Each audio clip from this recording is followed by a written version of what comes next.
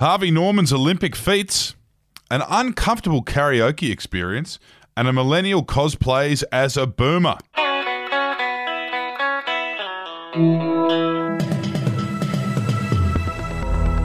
Welcome to a fresh new month and a fresh new week. This is your Daily Batuta to kick us off. It's Monday the 2nd of August. My name's Ronald Hussey and I'm joined once again by Clancy Overall, and we'll get straight into it with some national news.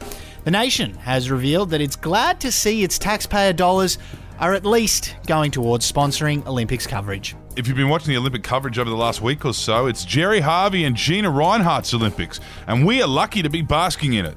In case you missed it, Harvey Norman collected a small $22 million in JobKeeper payments they refused to pay back, despite turning huge profits last financial year. However, while that burden falls on the taxpayers, it's been confirmed that it's nice to see the country's money going back into sponsoring something we can all enjoy, to promote his struggling business, of course. Back home in Batuta for our next story, and a workmate's partner has mistaken karaoke as an opportunity to assert alpha status over the weekend. Yes, work parties, a time for staff to bond, memories to be made, and potential HR nightmares to arise. What was supposed to be an easy dinner and karaoke night in the Old City District this weekend turned into more of a nightmare for the people at Swerve Accounting. Partners were tagging along when one man in particular decided to grab the microphone and take it to another level, resulting in a few awkward laughs and trips out to the toilet during his multiple performances, I believe. Sounds like he misread the room completely there. And in some more local news, a struggling millennial has decided to cosplay as a boomer by staying at an Airbnb for the weekend. Yes, this is a nice story to close out our news wrap. Jamie Thornton, a 26-year-old man who had long ago given up on the idea that he would one day become a homeowner, decided to treat himself this weekend.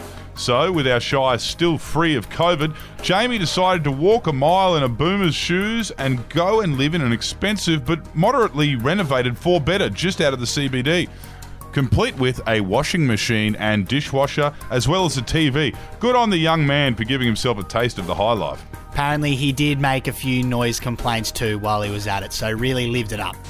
And our quote on this fine Monday morning is courtesy of Batuta Local Area Command Superintendent Phil Filson, who slammed the 20 or so protesters in town over the weekend. They damaged a lot of public property, and he said, "There hasn't been a lockdown in Batuta for 14 months. You are just wasting everyone's time. Please grow up." I happened to drive past that on the weekend. Certainly was a pretty limp affair, but, you know, if you can't find anything to live for, you'll find something to fall for.